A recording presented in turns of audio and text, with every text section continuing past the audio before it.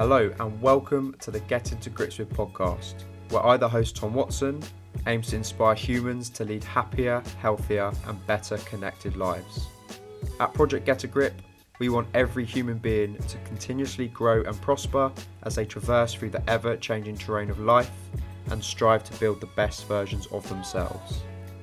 By delving into the journeys and lives of others, these in-depth conversations seek to inspire you to question your beliefs, overcome fears and take positive action to better connect mentally, physically, emotionally and spiritually, and ultimately live a purpose-driven life in which you can flourish and thrive.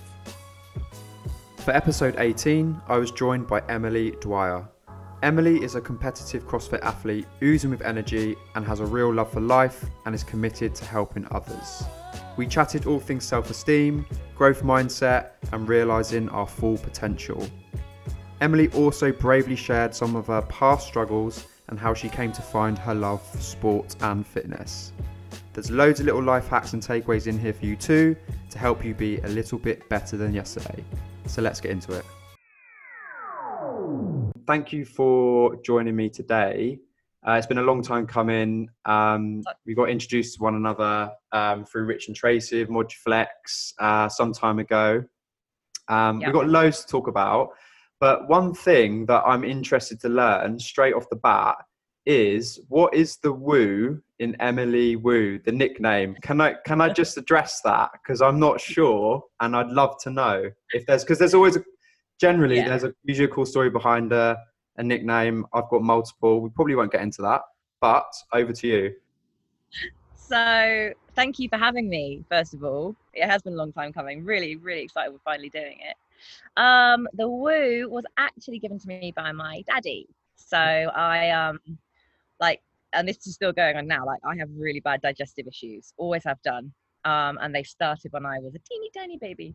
And I had really bad colic at one point. And it was just continuous. And my dad used to try and get me off to sleep. You know how dads have those giant hands, some of them. Yeah. And they lay baby face down like this. And so he would sing, Emelye, Wemelye, woo, what's the matter with you?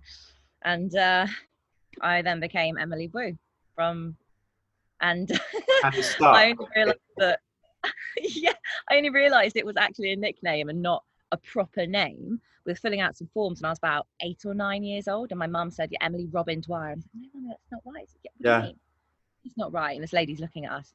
It's Emelye Woo Dwyer. But they just stick, don't they? They're funny things. That's quite a cute story. I'll quickly share one of my embarrassing nicknames is Vinny, and Vinny or Vincent or Vincenzo, and it started from Vinny, and it's quite embarrassing because at uni I had a housemate called Paulie. He was Polish or like half Polish, and I used to call him Paulie D. Now, Paulie D was a character in Jersey Shore many, many moons ago, like the first reality sort of show. I don't know if you remember it. And there was another character called Vinny. And to counteract the Paulie D, he just started calling me Vinny. And it just stuck. So it's associated with Jersey Shore. It was really embarrassing when I met my girlfriend. Someone literally shouted across the street, Vinny. And obviously my name's Tom. And she was like, why is that person calling you Vinny? But luckily, I've had this conversation with her before, so I guess that's luckily not people know Geordie Shore anymore. So no. So that's my nickname story. So there's a lot going on in the world. I noticed you've been doing some your setting's pretty cool. Like, talk us through your setup. Like, the training rig looks pretty decent. I'm jealous. I don't have a garden. I'm just doing I've done so many running workouts and I've got a weighted vest, but yeah, what's the current situation for you? So it's actually been provided to me by Moduflex, so Rich and Trace. Yeah, Rich and Trace. They are such good people, such good human beings.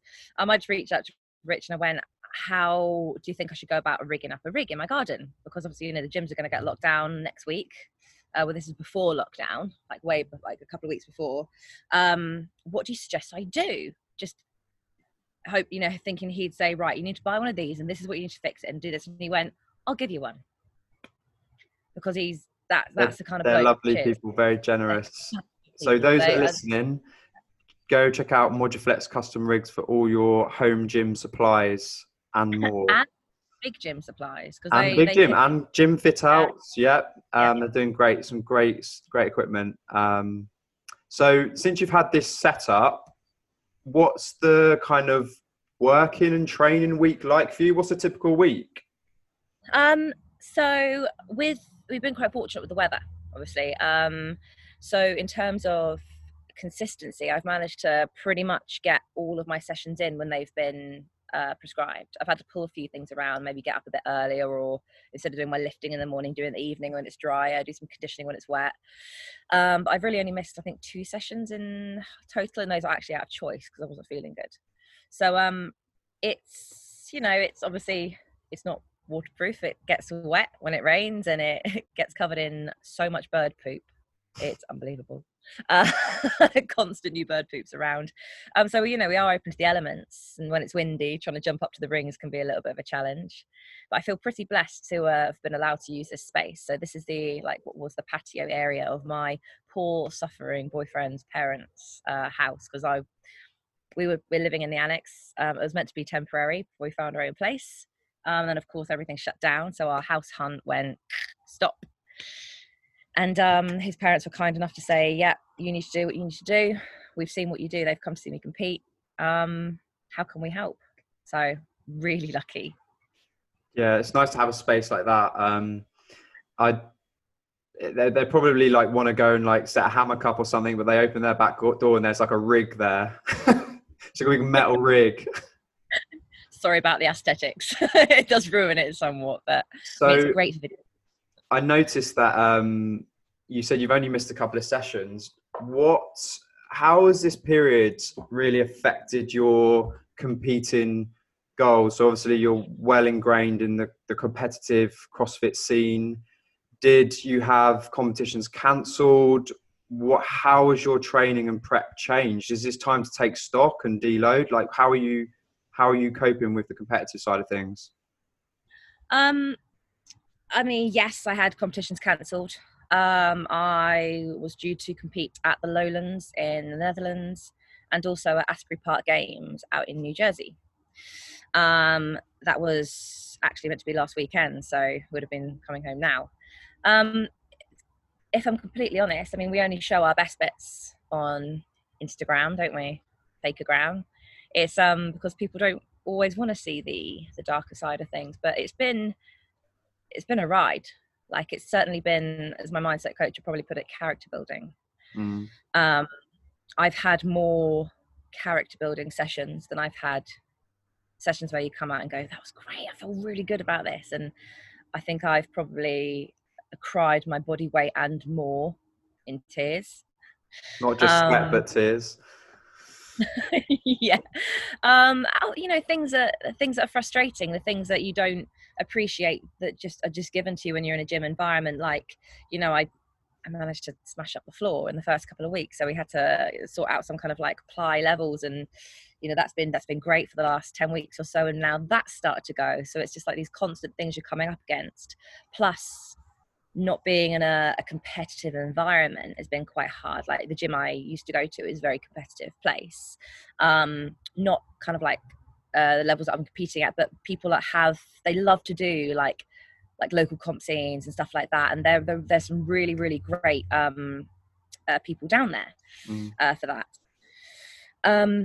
So kind of, I've always trained on my own, always, most of the time. I'd say maybe at least 9 out of 10 sessions I'll train alone. So kind of that then going up to the 100%, although I'm used to it, it's still strange not having other people around to just go, oh, can you just watch what I'm doing, or bounce off of, or have the energy of. And not really having a short-term goal in sight, or having that taken away has been quite tough. I'm fortunate that, I do work with a mindset coach, Emma, who's phenomenal, and she really keeps me kind of trying to focus on the process of things and enjoying what I do on a day-to-day, because obviously when you get to that goal, that competition, after that you're like, well, what next? So yeah. This has been yeah, it's been a real period of growth and challenge. And I thought 3 weeks in I was struggling, and of course now we're 13 weeks in, So we're 3 months and in now. Mm. this week I think has probably been my toughest week, oddly enough. Mm. So and plus the heat, man, that makes me grumpy.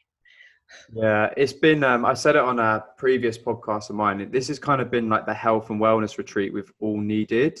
And it sounded like you've really coped well with it. What I'm really interested to find out more about is the mindset coach side of things. So obviously like mental health and mindset's becoming much more prominent and spoken about. What stage did you feel it necessary to add this to your toolbox, a mindset coach? And what sort of things do you do? Like what sort of takeaways are there for people listening who may be thinking, well, what can I do for my mindset if I'm in a competitive environment? I'd like to know more about that. So yeah, so I've always been extremely resilient, extremely kind of headstrong, stubborn about my goals and what I want. Like I've definitely been described as mentally tough, as well as physically tough, hopefully, and determined and driven. But a lot of the time that's been to my detriment. I mean, we'll probably get onto it later about my history and things with eating disorders and mental health there. But I didn't realize just how much I was sabotaging my own journey and my own potential success through that deep drive and that kind of inbuilt autopilots of like the verbal feedback to yourself, like the self-talk. And I just put my head in, grind down, and I was starting to kind of hit a bit of a wall on it, an upper limit. Mm-hmm. And actually, I was super fortunate that Emma reached out to me. She dropped me a message night before, day before European Champs, year before last, the one that I won. And I very much accredit some of the experiences I had in that competition the following day with the absolute light bulb moments that we had in our very first conversation. She reached out to me and she said, "Look, I just want to talk to you." She didn't want anything from me. She just went, "I just want to help you. I can see kind of what's going on here, and I really think that we could work together." And as it is now, I've been working with Emma since then, so over 18 months. And it's not. Everyone thinks, I think, mindset coaching is almost like a counselling session, and it's not. You don't sit and talk about your feelings and just go and nod on a chaise lounge. Emma will, the kind I mean, the kind out of our life. I know. Pass the tissues. Yeah. No, Emma will, she'll stop me in my tracks, and she'll say, can you hear that? And she'll make me think about what I've just said or I've just processed or something that's happened. And she'll help me reframe what's the dialogue that's going in my head. I've been given through our sessions tools that I've managed to use in my relationship with my boyfriend, with my family, in my work life, as a coach, as a friend. I'm able to kind of separate these different roles in my life and give the right amount of attention to each one of those different times, because who I am right now speaking to you about all my truths and my feelings is a very different person to when I put on my Metcons. Sorry, or other CrossFit shoes are available. And I become the athlete. And actually, as the athlete, I can be a bit of an asshole, really. But I'd like to think that my character as Emelye does have is a cornerstone of my athlete character, if that makes sense. But Emma's helped me to also find a balance between being the athlete, taking that persona off, we call it taking the cap off. Don't want to give out all of our industry secrets, and actually allowing myself to let go of my session. So what's been really helpful is I'll deload my sessions. So I don't know if you can hear that, but I've got some extremely amorous birds in the bush behind me, so I apologize for their fornication. Some nice sound bites there. That's fine. Lots of flapping. So I will deload each session. So I'll have to write down a list of things that went well, even if it's an absolutely howling session. Everything that went well, write it down. Everything that didn't go so well, write it down. And what would I do differently next time if I did that session again? Yeah. So it allows me to let go of it and just get on with the rest of everything I have to do, because if we're constantly in that kind of like that sympathetic heightened state in our brain, we can't, it's really hard to come down from it. It's almost sounds like similar to sort of journaling, that I love the term, like not just working out but also working in. Yeah. Okay. Self-reflection, it's something that I do and I've spoken about before. Day and night journaling, gratitude, and it all kind of crosses that spectrum of, I've certainly learned over the years that you've got to do as much work inwards if you have outwards. I just thought by like working out more, playing to the kind of rule book of just, well, a strong man is just someone that works out all the time. Even this podcast has very much moved in different directions. It was a fitness podcast, and now I'm looking at emotional fitness, spiritual side of things, and mental. So kind of what it means to be human. So I resonate with a lot of that, what you said there. So I'd love to know a little bit more about what got you into competitive CrossFit, competitive sport. I know from doing a little bit of reading on you, the gymnastics and theatre background. So tell us a little bit about that and all that energy you've got within you, how you channel that. Yeah. So it's funny. I'll have a conversation even now with my boyfriend, and so last night, for example, I sat there and I was just pulling loads of stuff. My laptop's getting really full for memory, and I'm pulling stuff off onto my hard drive. And I came across a load of reels because I used to present on radio. Okay. And he went, never told me that you used to present on radio. I was like, I must have done. That was a huge part of my life. But when I look back on it, I have done so much and so many different things, and so many of them have no correlation at all. I feel so incredibly lucky to have done so many things. I've got another bird, sorry, right up there just watching me now. It's like, doesn't poo on you. It's like Jurassic Park. I'm in my element. Hopefully don't poo on you. But that is good luck. That is good luck. So absolutely, of course, yeah. No, so I was dancing pretty much before I could walk. Mum's always been in theatre, so it was just natural that my sister went into it, and then I went into it. So I did my first professional production at the age of 7. I was up and down to pro theatre schools all my life, dancing every night of the week. My social life was my theatre, and I lived it, breathed it. It was my everything. It was always a given that I was going to go to drama school and I was going to be an actress and I was going to tour, and like I never had in my head that there would be any kind of obstacles in my way that would get in the way of that. If I wanted it badly enough, I could have it.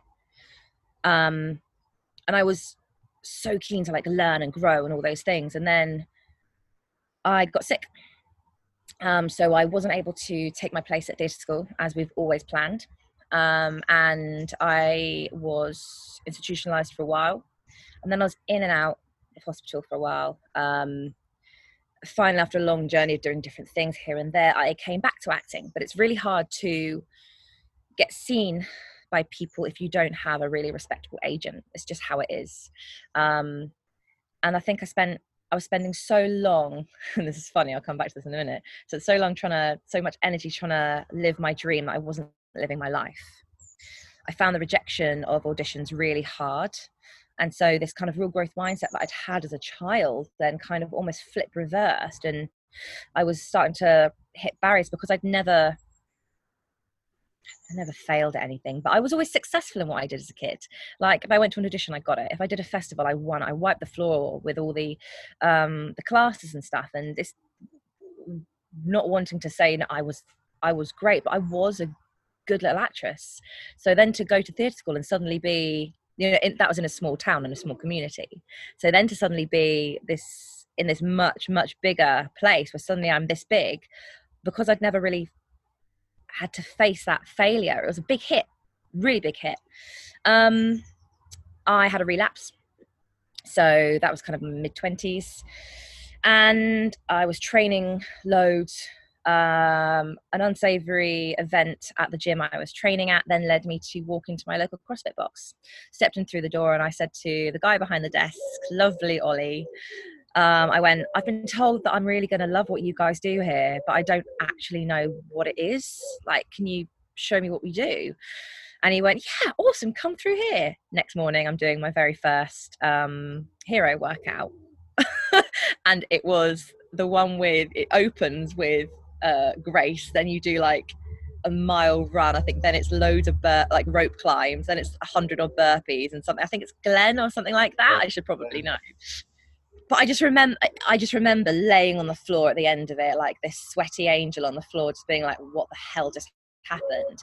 And all these other people around me. And I'd never, I think, experienced that sense of just giving yourself to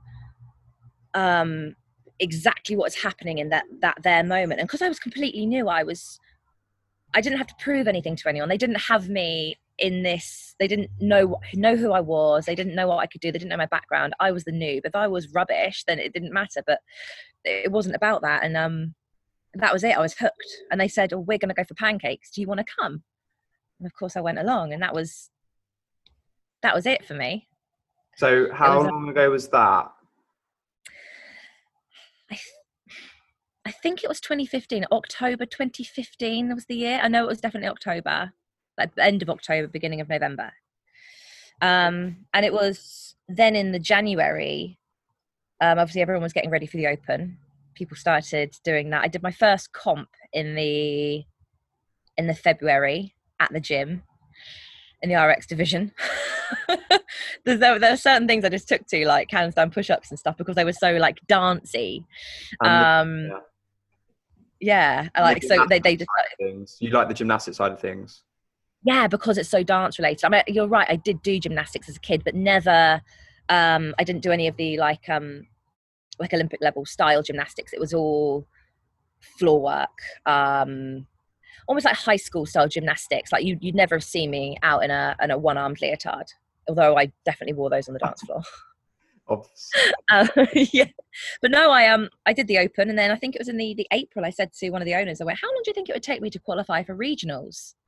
And he went, oh, I think if you put a load of hard work in, maybe like 2.5, 3 years. And I was like, okay. That was it.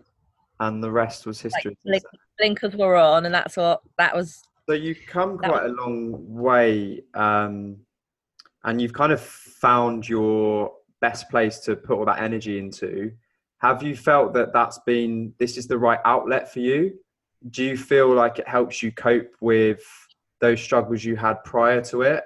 How do you see it? Because I know that fitness can be as an addiction or as controlling as anything else can be. I think it's something that the fitness industry neglects sometimes. They're kind of looking after yourself somewhere between all the competitions and all the training. How do you cope with that? I think especially in pro sport as well. So, I mean, obviously I want this podcast to be as honest as possible. I sometimes question whether my desire, and I'm always challenging my beliefs and always like thinking, hang on a minute, what if I think this because of this? So I overanalyze everything. I love yeah, you've put on I actually sorry to cut you short there, but you something that I noticed, you put a post on the other day and you said, you're choosing to base your self-esteem on the ability to be true to my core values, continually challenge my beliefs, and frequently step outside my comfort zone. Yeah, I loved that. You have to challenge your own beliefs, because how else do you grow? Like there's no change in staying stagnant. Change only happens with an action. So I sometimes wonder if my obsession, and it is an obsession, you know, being a professional athlete, you have to be obsessed, because if you want to be the best, you have to put every ounce of yourself into that sport. And I'm not naturally sporty. Like, I'm dancey, I'm flowy and floaty, but I'm not, I never did sports growing up at all. I sometimes wonder if I stepped out of theatre and the dance world, where obviously I had a very unhealthy relationship with food and body image. I wonder if being an athlete is a really great excuse for me to continue obsessing over the way I look and what I put in my mouth. I hear you. Yeah. Because, you know, it's so tough, because so much of what we do is, you know, you have to have the right fuel in you. And so I'm struggling to get my words together here, because my brain's going at 1,000 miles an hour, and my thought process is going. You have to be eating enough. But of course, I've led a life of restriction in that sense. Like, you know, I started restricting my food when I was about 9 years old. That's my earliest memory of it, and being hyper aware of what I was having. You know, that's 20 years of restriction and thinking that I need to eat less. And even though I know the science is there that eating less isn't the way for a professional athlete, I can see it right there. Like, I can help other people, I can advise them, I help my partner, I help my sister, my mum, my best friend, like all of them, and all my clients previously, for you know, what they should eat, when they should eat it, and these things. But I still have to be told categorically I must be eating this if I want to do my training. I mean, shout out to Tim at We Dominate Nutrition, because he knows if he doesn't hear from me that I'm avoiding him deliberately because I'm struggling. It's like I've done it before, coping mechanism of like avoidance, like avoiding family and friends. Really? It can modern be loneliness, because it can be like a coping mechanism in itself. Yeah. And the thing is, if I do speak to him and I say, Tim, what do I need to be eating? There's that little voice in the back of my head that says, you're only asking him that because you're greedy and you want to eat food. So I have to turn around to it and be like, no, my body is my weapon. It's my vehicle. It's my weapon of choice. I need to fuel it well. Like, but then the voice is so loud, and I've had her there, Anna, for, 20 odd years, saying these things to me, that the moment I think about reaching out to him saying, help, I'm struggling to make sure I eat enough, I can feel myself restricting, she goes, don't you dare, and pulls me back. So I've got this constant tug of war in my head with, my body is my vehicle, it's my weapon of choice, I choose to fuel it well, which is the mantra I repeat to myself in the mirror 10 times every morning in a cold shower. And this voice has always been there. So I do worry that it's always going to be the thing that maybe holds me back from realizing my true potential, because I still have a tendency to prioritize food restriction over fuel for performance. And it's almost like this constant contradiction, isn't it? It's like you've got to eat to do what you love in your sport, but then you've kind of got to manage sort of maybe old behaviors and approaches. And somewhere in between there, like I picked up what you said about being a people pleaser and always, everyone else is nailing it and you make sure everyone else is happy, but it goes back to that self-esteem thing, doesn't it? And looking after yourself. And have you learned anything over this journey that really helps you slow down and give back to yourself? Yeah, definitely. I mean, taking time away from training and time away from the gym, which again, being in lockdown has been so hard because home is the gym. Whereas normally the gym is the gym and home is home, but home is the gym and gym is home and home is work. Yeah. So, making sure that I take time to go and see my boyfriend's parents' chickens, and they've got sheep and donkeys, so I go and spend some time with the animals.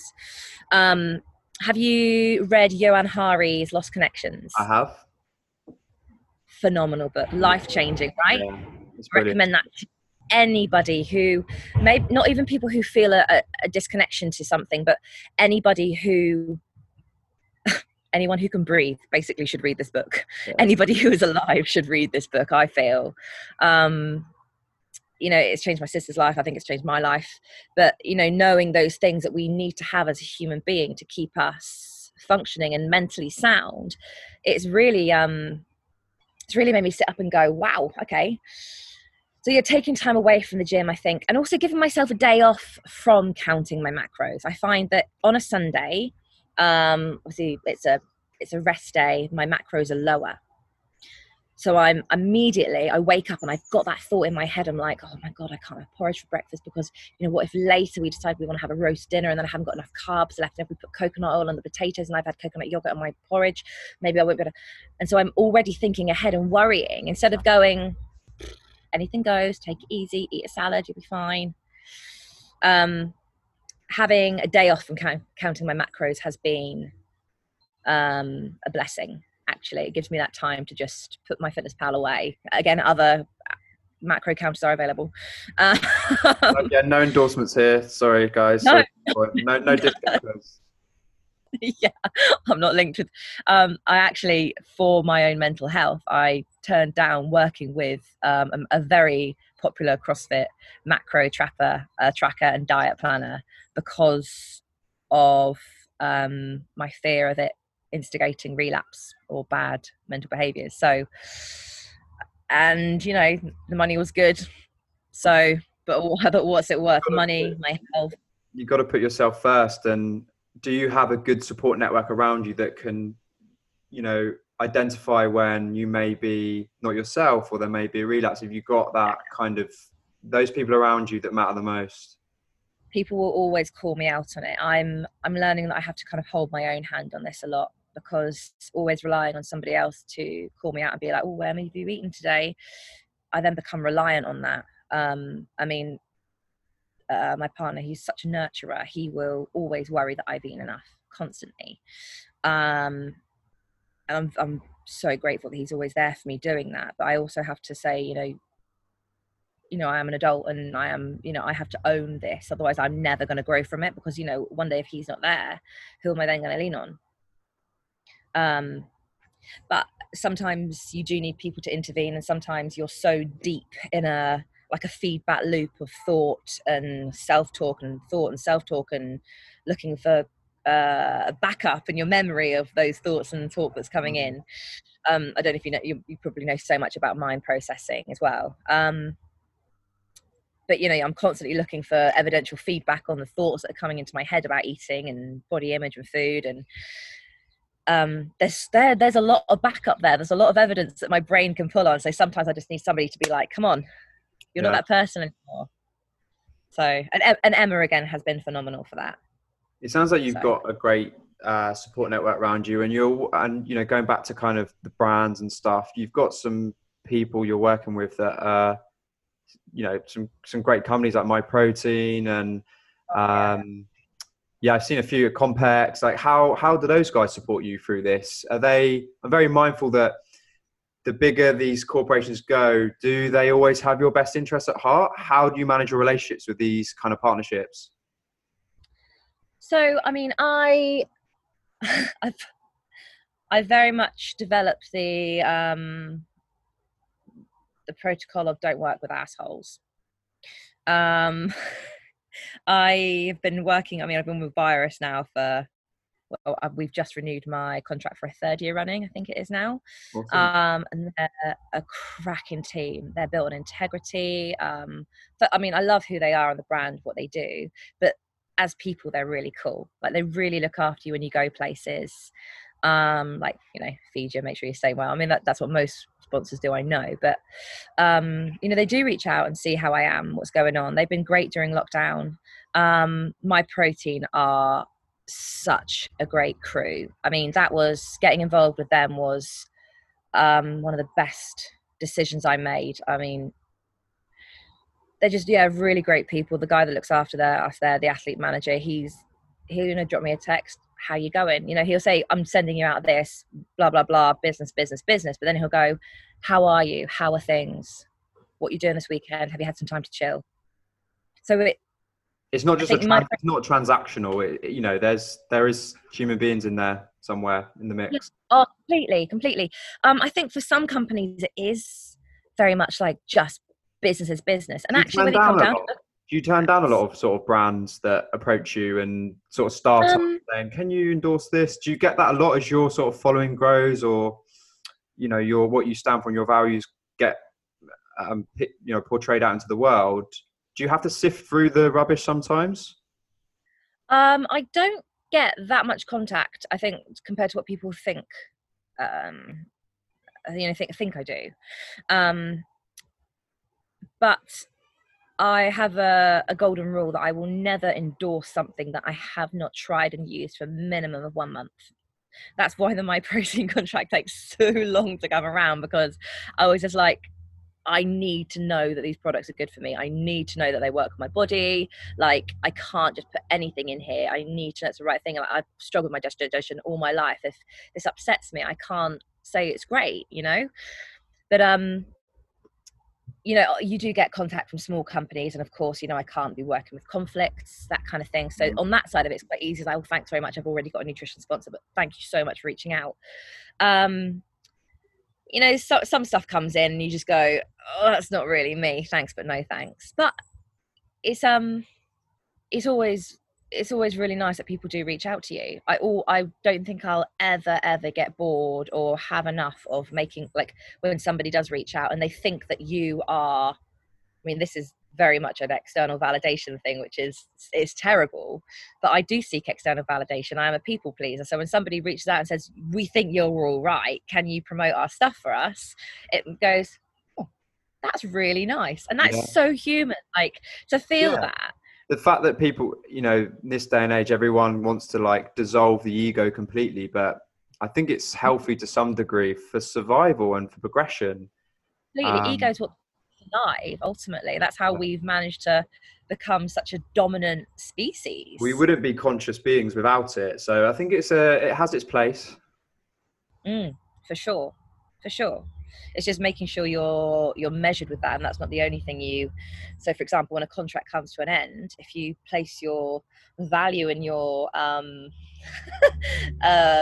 don't know, success or level as an athlete in who your sponsors are, not in the work that you put in. If you lose one of those, which it's been COVID, I know so many people who have lost contracts purely because the business has no money, not because of who they are. So a contract comes to an end, or they've prematurely terminated it. It's, if you've placed your happiness and validation in that kind of that contract, that idea, when it goes and suddenly you've got this massive gaping hole and you're like, what do I fill this with? The danger would be to fill it with a replacement. Yeah, if you've done the work on yourself, and like, things will come and go, business will come and go, opportunities, but if you've done enough work on yourself, you can adjust the sales to suit and adapt to what's happening. And what I've picked up on actually is part of, I think it's their like value. We spoke a little bit about core values, and in the post, and what My Protein preaches, this idea of more potential. So how do we reach our full potential, and is that possible?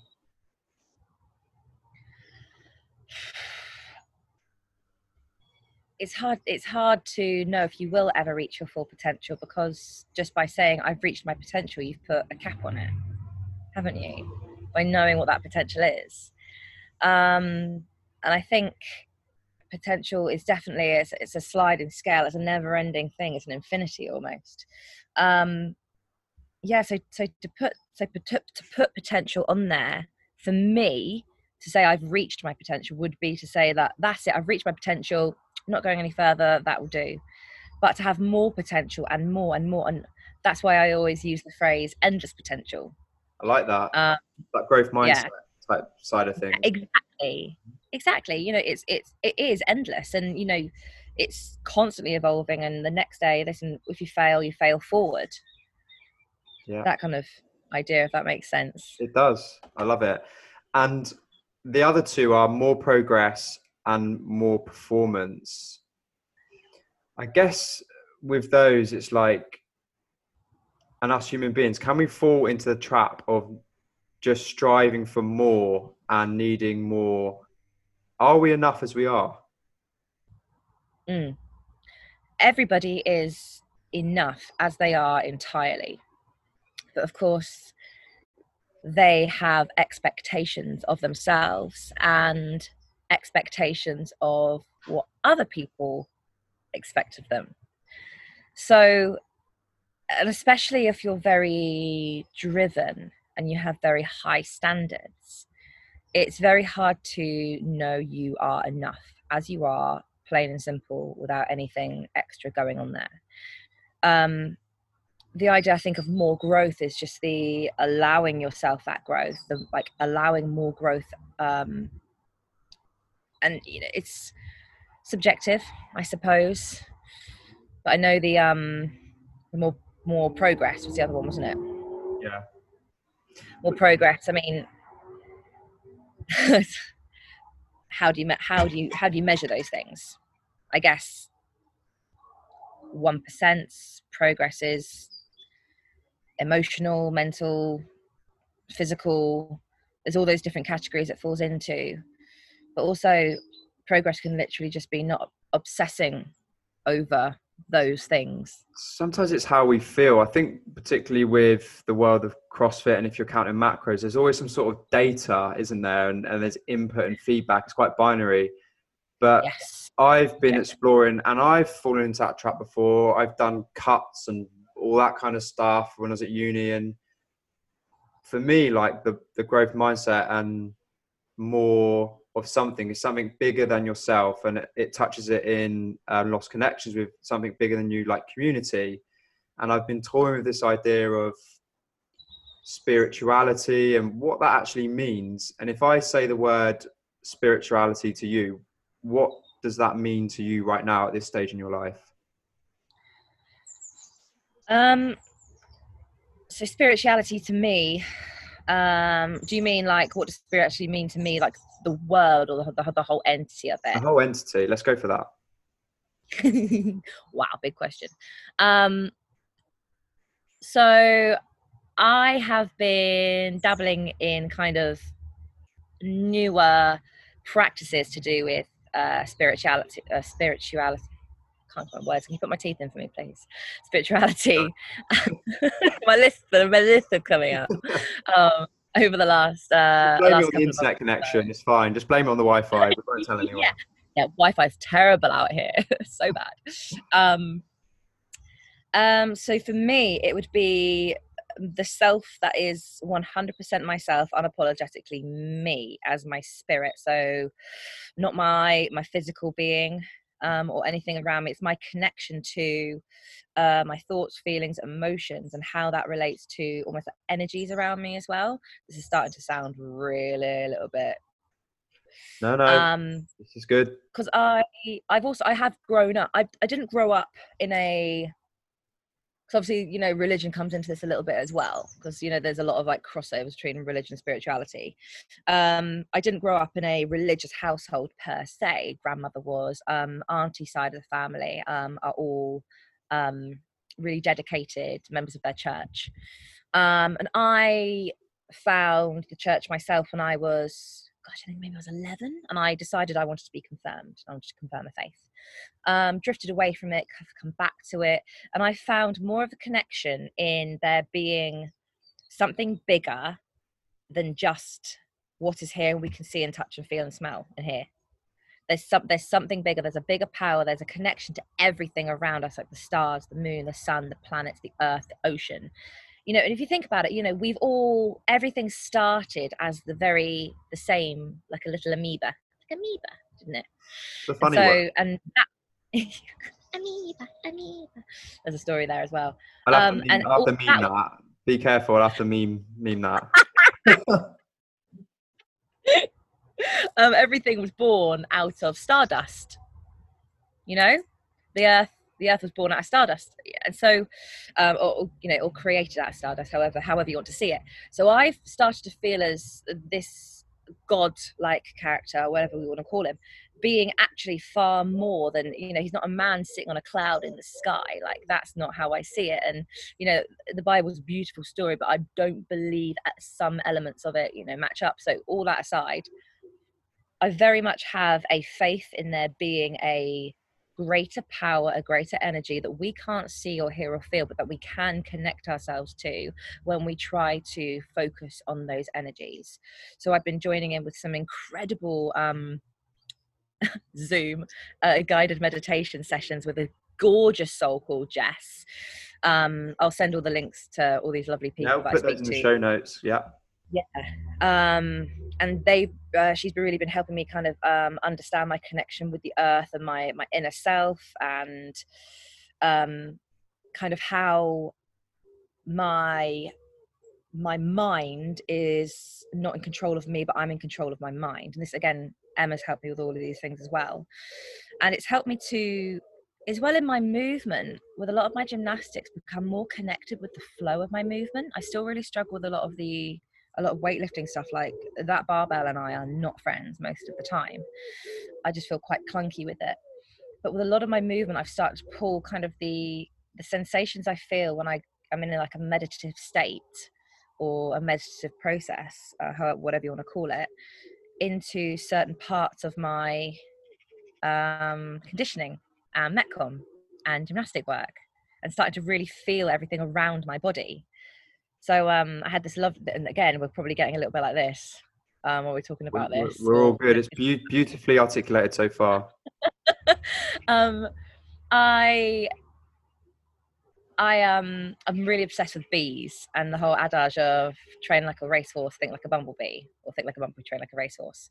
And there's loads of bees around here, so they have a great symbolism for me. So whenever I'm struggling with something, it's really bizarre. I'm working out in the outdoors, when I see a bee, it almost like flicks a switch in my head, and I'm like, of course, think like a bumblebee. Like, a bumblebee doesn't worry if it can get off the ground or not with this bigger, fat, wobbly, yellow and black fuzz butt.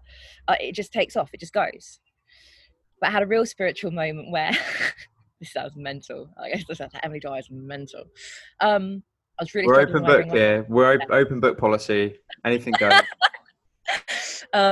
I was really struggling with my rowing muscle ups, and this little white feather, a pigeon flew overhead. A little white feather floated down, and then the wind picked up, and instantly in my head, bear with me, I see my grandmother's face. And my grandmother went through so much oppression as a young woman. So much heartache and punishment from people in her life, and up until she was much older as well, like, people were always knocking her down, and she was such a stoic woman. She never let it show. Even till like 5 or 6 days before she died, she was still putting her makeup on because she wanted to keep face. I'm not saying that's a good thing to do, like to hold that in, but she's such a massive inspiration to me in who she was. I dream about her all the time. And I just instantly pictured her imagining like the wind was her spirit, like lifting me up. And I did the best freaking set of ring muscle ups you've ever seen. So like either I'm completely mental and have an imagination that is enviable by any author, or maybe I'm really connected to my inner self. I don't know. You be the judge. I would say the latter. That was lovely. Thank you for sharing that.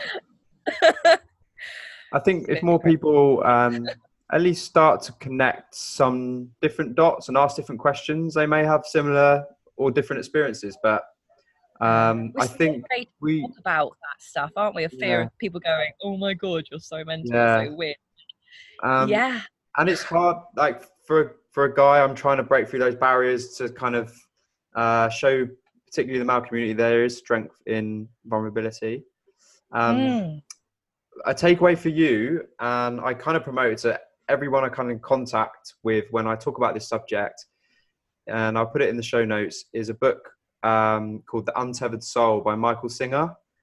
And it very much is along the lines of everything that you touched upon, which is why I was smiling and nodding. And I think you'd get a lot of benefit from it. So I will put that in the show notes for anyone else that is interested in that side of things. It's really good. Yeah. It's really, really nice. So going back to the CrossFit world, bringing it away from the stars. Oh, what have we got there? Oh, it's just flown up onto the roof, but he just landed on the pull-up. Sorry, he landed on the pull-up rig. She. There's a high chance I'm going to get pooped on. Oh, the birds are on the rig. Yeah, I don't know if you can see them. So we may have some live bloopers, a blooper reel here. Right over my head as live we are right now. Bloopers. They like to court each other along these beams, so I don't want to ruin their fun. Well, you're wearing white, so it shouldn't. We hopefully won't pick up on it. We are via Zoom here, so we are not live in some sense of the words. Sorry, Tom, I completely cut you off. Please. That's fine. It's fine. This is it. It's raw. It's uncut. This is what it's all about. It's unedited, uninterrupted. I kind of wanted to jump back to the CrossFit side of things because I know that there's a lot of change going on. It's kind of this. It's kind of birthed out very much closely linked to the Black Lives Matter movement and the comments from the former CEO, Mr. Glassman, and I just wanted to see what your kind of views were on it and just the direction and what seems to be the positive direction of the sport, considering there's now a new CEO announced. And yeah, just let us know how you feel about this new direction, what may change for you and your sport and your future. So I'm just going to move slightly out from where he was because one of them did just do a dump and it made a splat over the far side, and I do not want that to happen to me. We're back. We're live. This is live. This is a proof. We're not pre-recorded here. Oh my God. Please keep it in, lads. So I was not ignorant, but ignorant to the extreme level of issues still surrounding race. Blissfully ignorant, I think, because I've always struggled to understand racism, in the sense of I haven't, because I live a totally privileged white life. I've never had to face any form of persecution because of the color of my skin or where I come from. So for me, I've never kind of woken up to the problems that people still face in this day and age, and how severe some of those things are, really. So when everything started kicking off with after the murder of George Floyd, I immediately started to read. I always want to know more about things that are happening, things that are going on. I thought I can't sit here and form opinions unless I give myself as much knowledge as I can. And the more I read, the more I was horrified and wanted to do something. So immediately for me, it was like, well, of course I want to support this. Like hell, I'm, first of all, like, I think if we are in a position of privilege, like, we are obliged to help others. If there's somebody who is less fortunate than ourselves, then damn right, I want to help them. Like, I'll do what I can because I'm able to. Like, why would you not want to help somebody? I realize I'm digressing here. I apologize sincerely. But why would you not want to make somebody else's life better? If your life is great and they're not, and you have the opportunity to do something, the smallest thing, anything, to try and make that person's situation better, why would you not want to do that? I can't get my head around that idea. So I got quite involved with the Black Lives Matter thing. I did protest. It was a lovely, peaceful protest. You know, we weren't marching. Everyone was distant, if anyone's got concerns with that. And then, of course, Greg makes this tweet.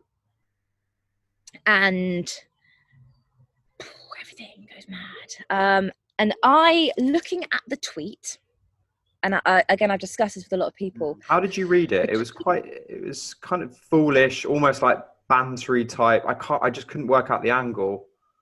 Yeah. In my opinion, and this is my opinion, this is not me saying how other people should read it or how, it's not my place to say what somebody should and shouldn't find racist. That is not my place absolutely. to say. But I didn't see it as a racist action. Insensitive, yeah, massively insensitive, inappropriate, uncalled for, especially for somebody in such a position and on such a public platform. I mean, I don't agree with people saying anything bad behind closed doors or open doors. I'd much rather somebody said something to my face behind my back. At least then I've got the opportunity to correct them, or challenge it. But I didn't personally read it as racist.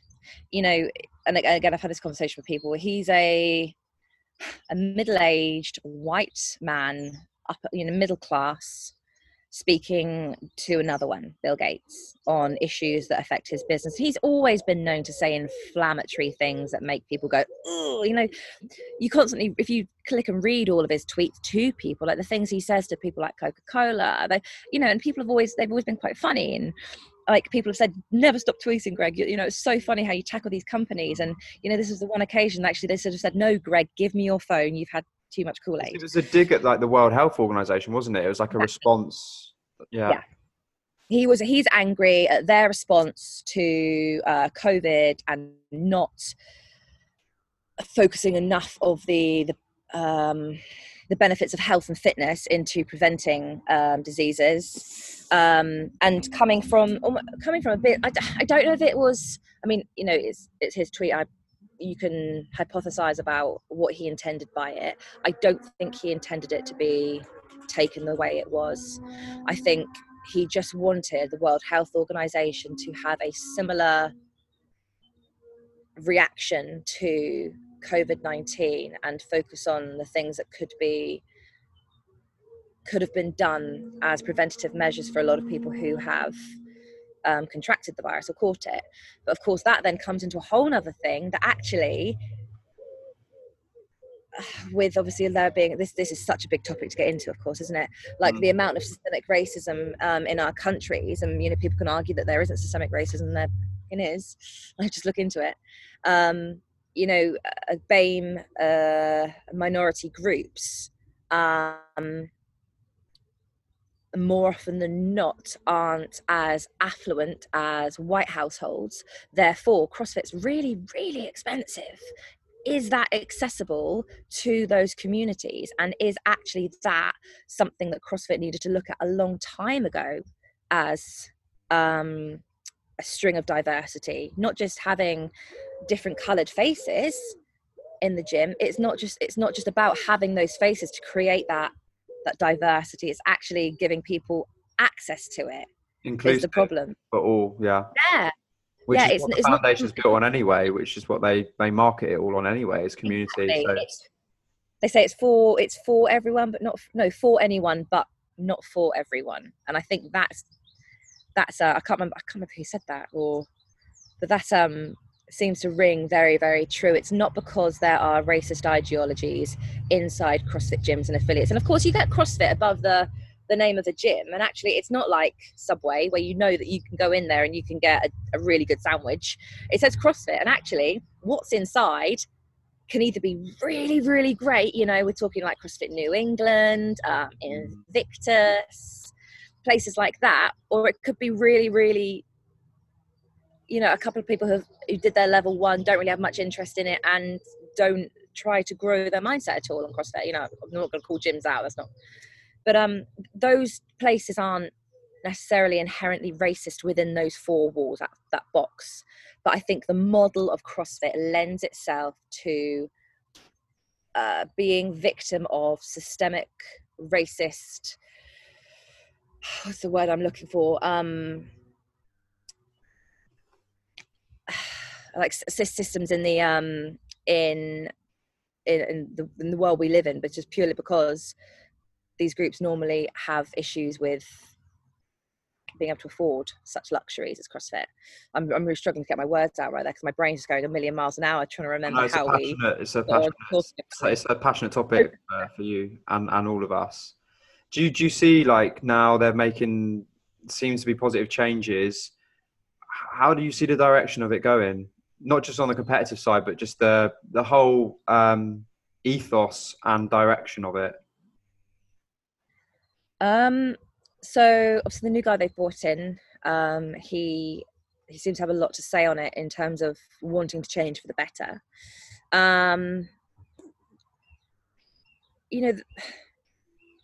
Everyone's saying, Greg's one man, he can't take CrossFit away from us. But yeah, he did create it, and it is his baby. And everything that we have now, even this conversation we're having, probably would never have come about if he hadn't invented CrossFit. We have so much to be thankful for the guy, for. And then, but at the same time, do you condemn one person and everything they've created because of some of their actions. And, you know, as it's turned out, it's not just been this one inflammatory tweet and this email. It's been like a string of things going on. It's been progressively worse. It's actually been quite apparent in the core of CrossFit and HQ. You know, I think the brand can be pulled around. I think it's going to take a long time. There's a lot of big brands out there who have gone through equally destructive times, difficulties, and, you know, they've come out all right. And it's, you know, it's the people who are affiliated to the brand that I think are going to be the ones to have to do the hard work on that, because we're the ones that have the connection with the public, with the person. You know, the brand itself, you know, they put a new CEO at the top, he'll put things in his end, but actually it's our close contact that's going to be the toughest. And it's already hard enough when people say, oh, you're a professional athlete, what do you do? Oh, I do CrossFit. Oh, what's CrossFit? And then it begins. How long but have now you got? it's going to, oh, CrossFit, isn't your CEO really racist? Yeah, exactly. How long have you got? Where do I start? Yeah. So now you say the word CrossFit. I think it's going to take a long time for that to change. But it's, a lot of people reacted very, very quickly, I think, to the situation. Really, and went 0 to 100 real quick. Yeah. Whereas I think when he made his comment, I was really cross about that, and I didn't believe the apology that came out from them. That wasn't enough for me. But I wanted to take some time to think about if working alongside CrossFit matched and aligned with my core values. And, you know, 2 weeks on from that situation, I know that things take time to change in business. It's never an overnight fix. And people, you know, Castro stepping in, it was never going to be permanent. But I mean, it was probably a worst case scenario for me. I mean, he's, you know, I've listened to loads of podcasts with him. The one with Julie Fouché, he was phenomenal on. But, you know, he's an extraordinary man, extremely intelligent, brave man. But he has some values that really, you know, do not align with mine. So, you know, it's having him at the helm of a company that I really feel saved my life at one point. It really, really aggravated me, and it made me have a lot of turmoil and a lot of stress and a lot of uncertainty. And it made me send a text to Emma being like, I don't want to do this anymore. I don't want to do this. I don't want to be involved anymore. And of course, then in swoops Eric. So, you know, the goalposts have moved again. And I didn't want to just throw the baby out of the bathwater. People reacted too quickly to the kind of I'm out movement and a de-affiliation. Do you think there could have been a bit of a breather, despite, you know, that's not condoning what was said at all, but will they come back now to affiliate again because there's new leadership? What happens now for these? I've had a lot of people say, you know, okay, I'm going to grab my water. You know, I'm cool. I'm reaffiliating. And it, you know, okay. For them, Greg being on the throne, shall we say, was the biggest issue for them. But I feel like a lot of people were very reactive in the situation and not so much responsive. But also that action was almost fear-driven, I think. I think it was externally driven, not internally. And a lot of people have been quite quiet in the situation and taken a lot of flack as a result.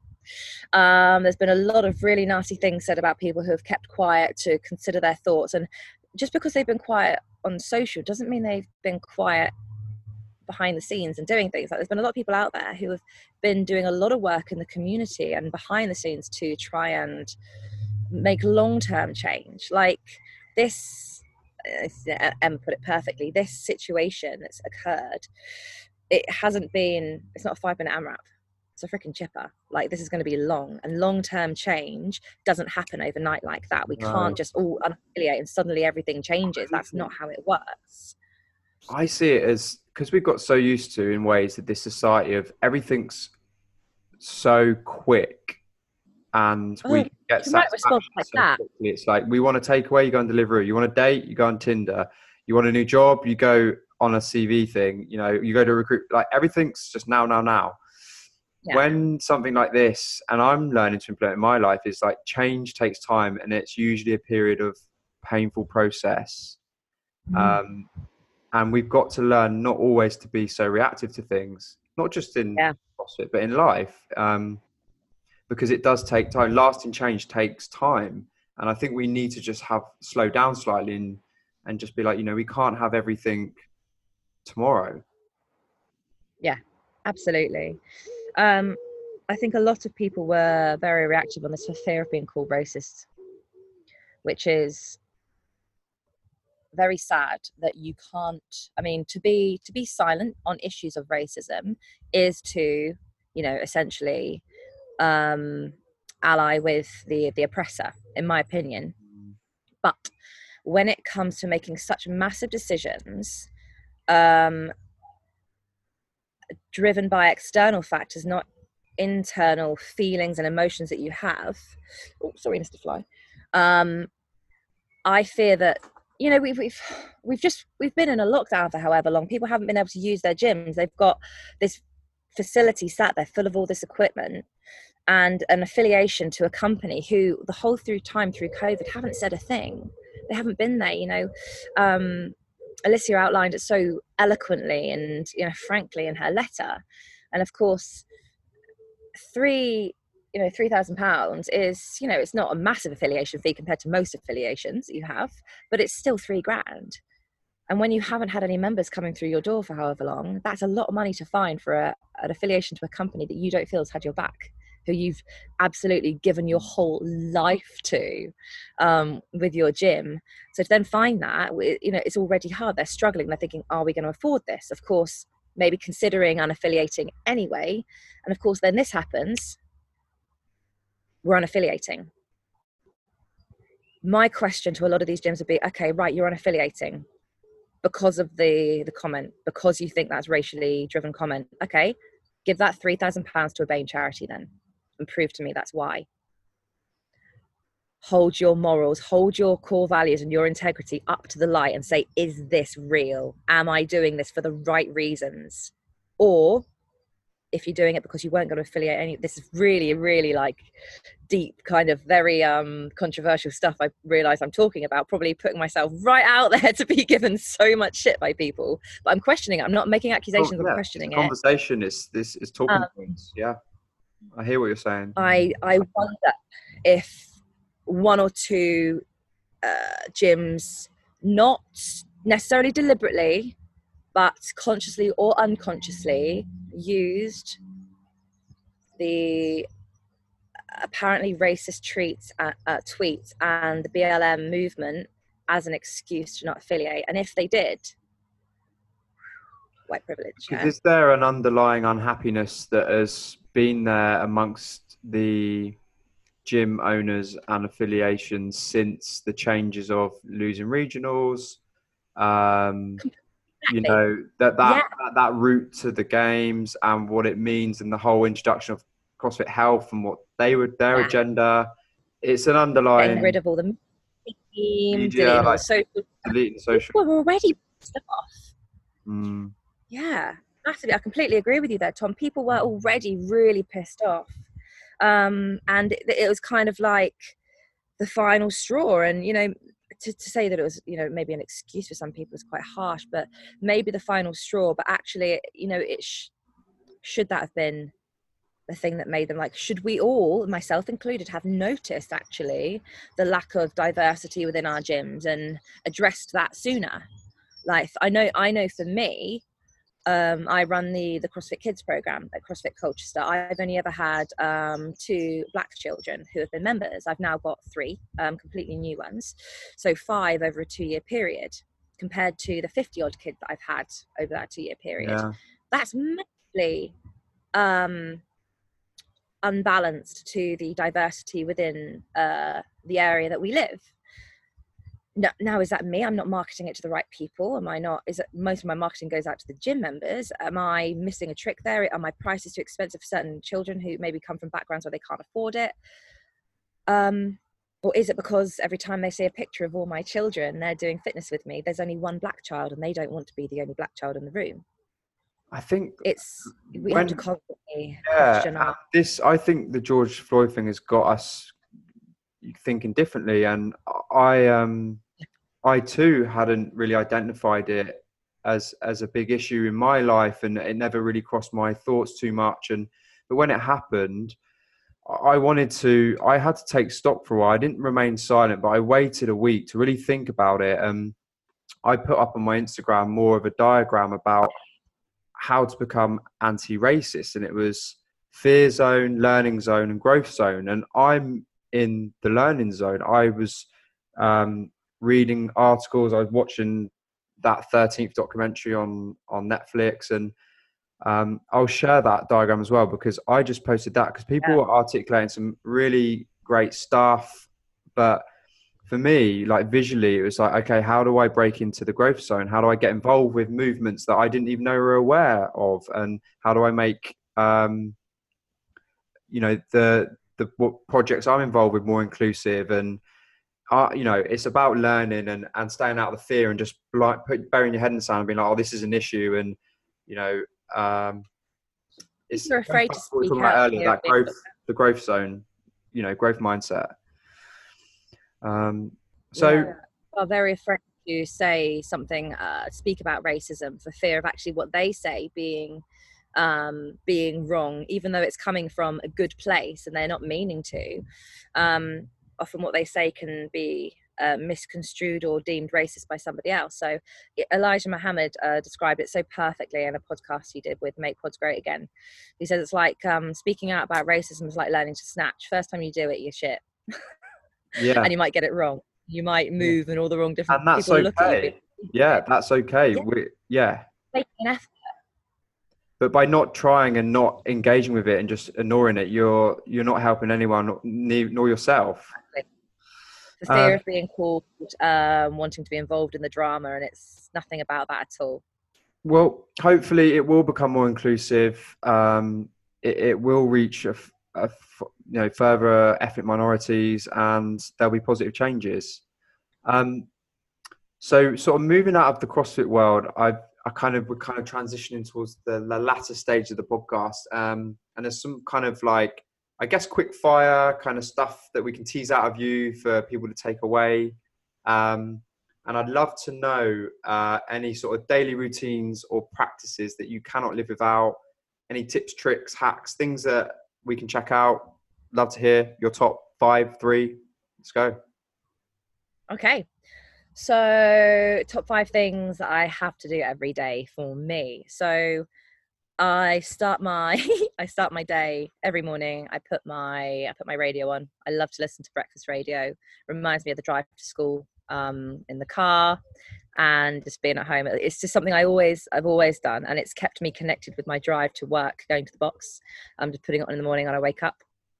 And I wake up to a light clock, so the light gets gradually lighter, although we don't actually have blackout blinds in the bedroom, so that happens anyway. So always waking up to sunlight and listening to my radio.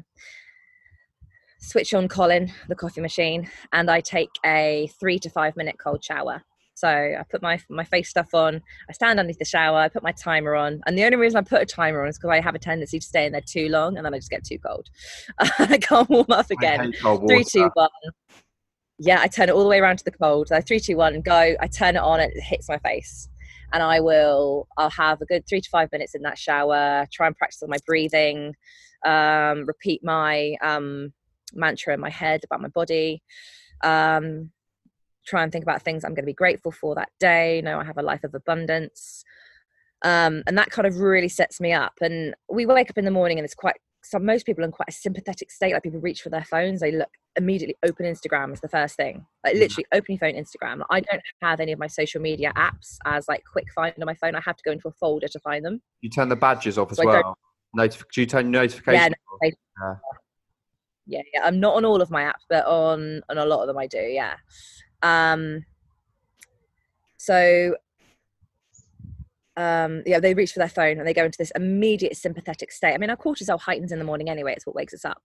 But that kind of sets you up for the rest of the day. So I try and not open Instagram until I've at least kind of sat down, had my coffee, had my breakfast. Another thing I can't live without at the moment, I'm having about 3 cold showers a day and a paddling pool. So, so I have a completely plant-based diet. I'm completely vegan for the animals first, then the planet, then myself, in that order.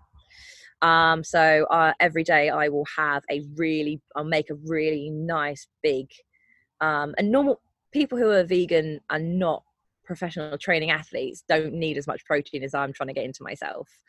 Is it hard to get protein that you require with being on plant-based diet? Is there some good products out there now?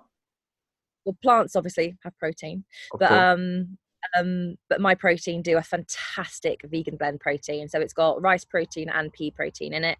And so the two things together give us the range of branch chain amino acids that we need. That's the problem with some people on a plant-based diet. So you need to marry foods up to get the full spectrum of amino acids. I mean, animal products have them in there because it's already been made from those plants that they've eaten. So it's like they're like a middleman, as it were. But we've done it instinctively for years, like rice and peas, toast and peanut butter, those kinds of things we put together, and that actually makes, so you've got like A, C, and E, and over here you've got B and D, and then they come together. So that's how you make it. So I'll make a big bottle of shake. I've got it, got it right here because I need to, and I will have this throughout the day because I can't get one into me in one sitting, really, like, cause it's quite filling. Just one of those. So I'll have it. Get through that throughout the day. That one. I've put 2.5 scoops of protein in that. It's about 90 grams of protein equates to about 70 grams of protein in there. So 90 grams of powder. And I'm in about 145 to 150 a day at the moment. So that and some tempeh and some tofu, and I'm good to go.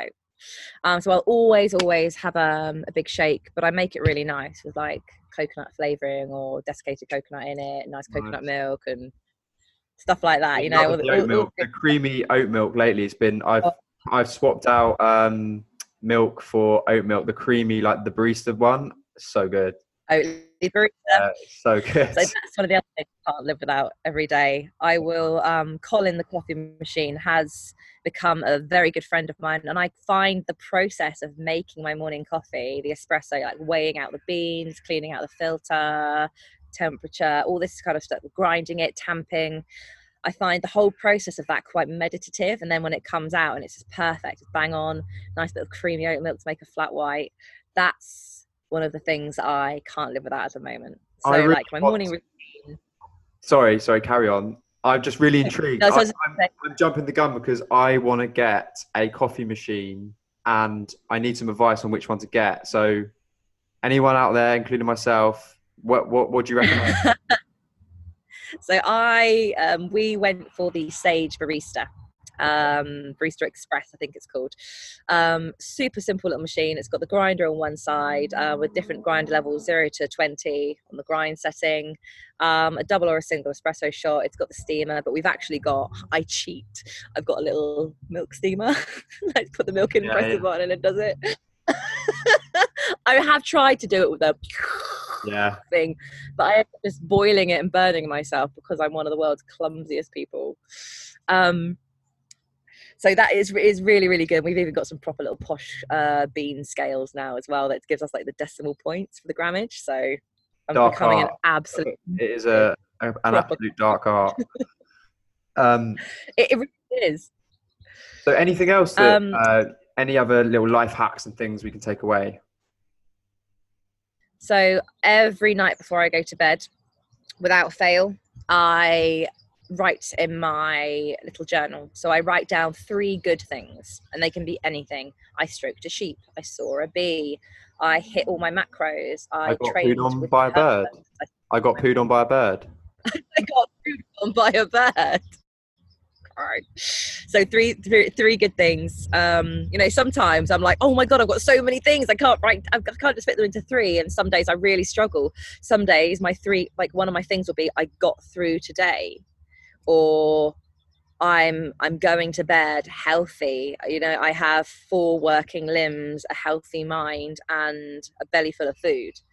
And then I'll write down 3 things that I'm grateful for. So again, can be really simple, can be really big. It's always, you know, pretty much something like a life of abundance, the sun in the sky, a healthy body, the capacity to train, my wonderful partner, my lovely family. But it just helps you to, no matter what's happened, because often people say, oh, I've had a terrible day, I've had a bad day. And like, have you had a bad day, or was there a 5-minute part of your day that was so bad that it's made you fixate on it completely and ignore the other 23 hours and 55 minutes that you've had? So by just doing that, it allows me to almost like after my sessions, it allows me to deload my day and kind of put it to sleep. Love that. Brilliant. Okay. Thanks. Other than that, I always move in some capacity, even if it's chucking it down with rain outside and it's a rest day, I will still move. It might just be I go for a low, slow run. Like I'm talking really small, like 2 kilometers in the rain, in my heart rate in zone 2, just to move. Or I'll do some yoga, like some flow yoga, just to feel my body move. For me, is to feel alive. I will never forget. Try Yoga Nidra if you've never come across it. It's like a Yoga Nidra. Yoga Nidra. They do a real nice meditation and breath work at the end. So check that out. Really, really nice. All right. Again, show notes that, because that's going to be a good reference for me. Yoga Nidra. And then you can now continue your flow, because I've interrupted you one too many times so far. Not at all. Not at all. I can't remember what I was going to say. Cut you off. Well, it was. That's all right. It was definitely I struggle to stay on. It was definitely worth it. It's so hard over Zoom. I think there's a delay sometimes. Well, I think in ways it's fun. It's an interesting point you say that, because we've kind of, although Zoom's great and it's become our new norm in ways, we've kind of accelerated into it. I think this whole digital age thing was coming, but we've accelerated into this kind of online platform. But there's still this slight colouring of time and space where you can't quite perhaps get the cue, or the screen lags a bit. And I think it goes back to what they say in Lost Connections about can't beat human interaction one-on-one and being in the room with somebody. And it's nice that we've now got this opportunity, albeit it may be not the right direction we all thought it would be, but we're going to start being exposed to people again. So feeling their energy, like on a face-to-face thing, being near them, feeling that aura, that vibe that they, I hate that word, but that is the right word for it, that vibe that they bring. So I'm looking forward to it. So we're getting towards the end now, and I'd love to know if there's any quotes or words of wisdom that you particularly live your life by, or we can take away, as cheesy as they may be. No, the biggest one that forever resonates with me in everything that I do, work, life, business, being an athlete, relationships, is never make permanent decisions based on temporary emotions. Because emotions are transient. They come and they go. They come into you. You feel the emotion hit you. Like, you get that feeling like when somebody gives you butterflies, it's a sensation, and it comes and it goes like a big wave and goes. Anger, you get that, you let the anger out and it goes. Jealousy, you get that pang. They all come into you in waves where they travel out of you. So I try to imagine emotion like waves, and they have colors. Obviously they have colors. So it comes in, it hits me, and I want to react, and I'm meant to make a decision, and something so big like unaffiliating your gym, for example, or quitting CrossFit because all this emotion that I'm having. But it's temporary, and it will flow out of me, and it will process. And my mum always told me, like, if anything ever happens, like, count 72 hours and then reply. It just gives you that time to think about something. You can acknowledge it. You can say, thank you for your email.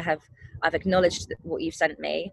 What I want to do is gather my thoughts and reply to you properly in a collected manner, for example. Like, she's always taught me to do that, but never make permanent decisions based on temporary emotions. And I can quote Emma for teaching me that. I love that. Nice distinct way.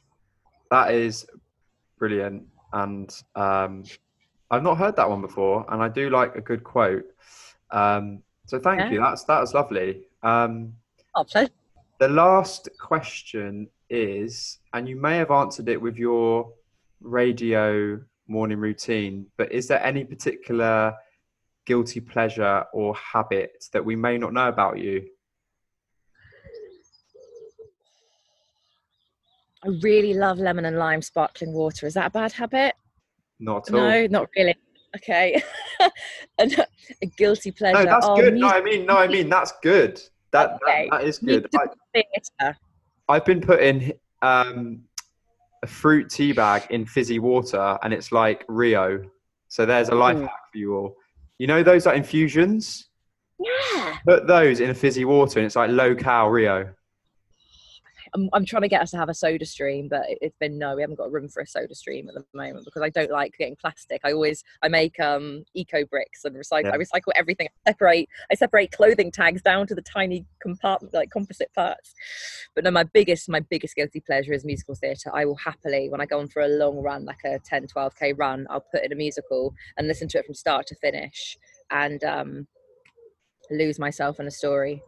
Love it. Nice. So that's a great little guilty pleasure. Okay, so I always ask the guests at the end of the podcast. I run on Spotify a music playlist channel, I suppose. Get a Grip Music, and I always ask the guests for a fire up track, so something that's going to get you pumped up for a workout, a run, and then a chill out, maybe like a Sunday night chill. So what's your fire up track and what's your chill out track? Probably the hardest question of the whole. Yeah. I mean, my biggest fire up track is probably going to be Queen. Okay. Now anyone would say, oh, any Queen track gets you going, Emelye. I'm the world's Freddie Mercury is my alter ego. I like to say, think like Freddie as well, because he just would go out and get anything. So I'm obsessed with Queen. But to really get me going, we're probably going to be We'll Rock You. Classic. Just the. I love it. I just hear that boom, boom, sh, boom, and I feel it in my soul. I'm like, iconic. Everyone knows. And what's your chill out? What's your chill out? Just to wind down. I'm really into Radiohead, so probably something like Radiohead Weird Fishes would be quite nice. They are phenomenal live. If you ever get the opportunity to see them live, go and just don't take your sunglasses and just watch it with your eyes wide open. It's phenomenal. Brilliant. So I'll add those to the playlist. It's Get a Grip Music. It's a lovely way of me remembering the guests and the conversation I've had, and also anyone want to get fired up or anyone want to chill out. Everyone's winning. So perfect. That's the end of the podcast. I'd like to thank you so much for coming on and sharing your views and your journey and being so open and honest. And it's all about inspiring that one person. So thank you for your time. And I wish you all the best with your competition and your CrossFit moving in as we go back to the normal world. And have a brilliant weekend. Thank you so much. But it's been quite cathartic actually to speak to you as well. And it's been very therapeutic. So thank you so much for giving me the opportunity to kind of voice these things and everyone wants to be heard, don't they? Everyone wants to feel heard. So thank you so much. Thanks, Emelye. It's been lovely. Cheers.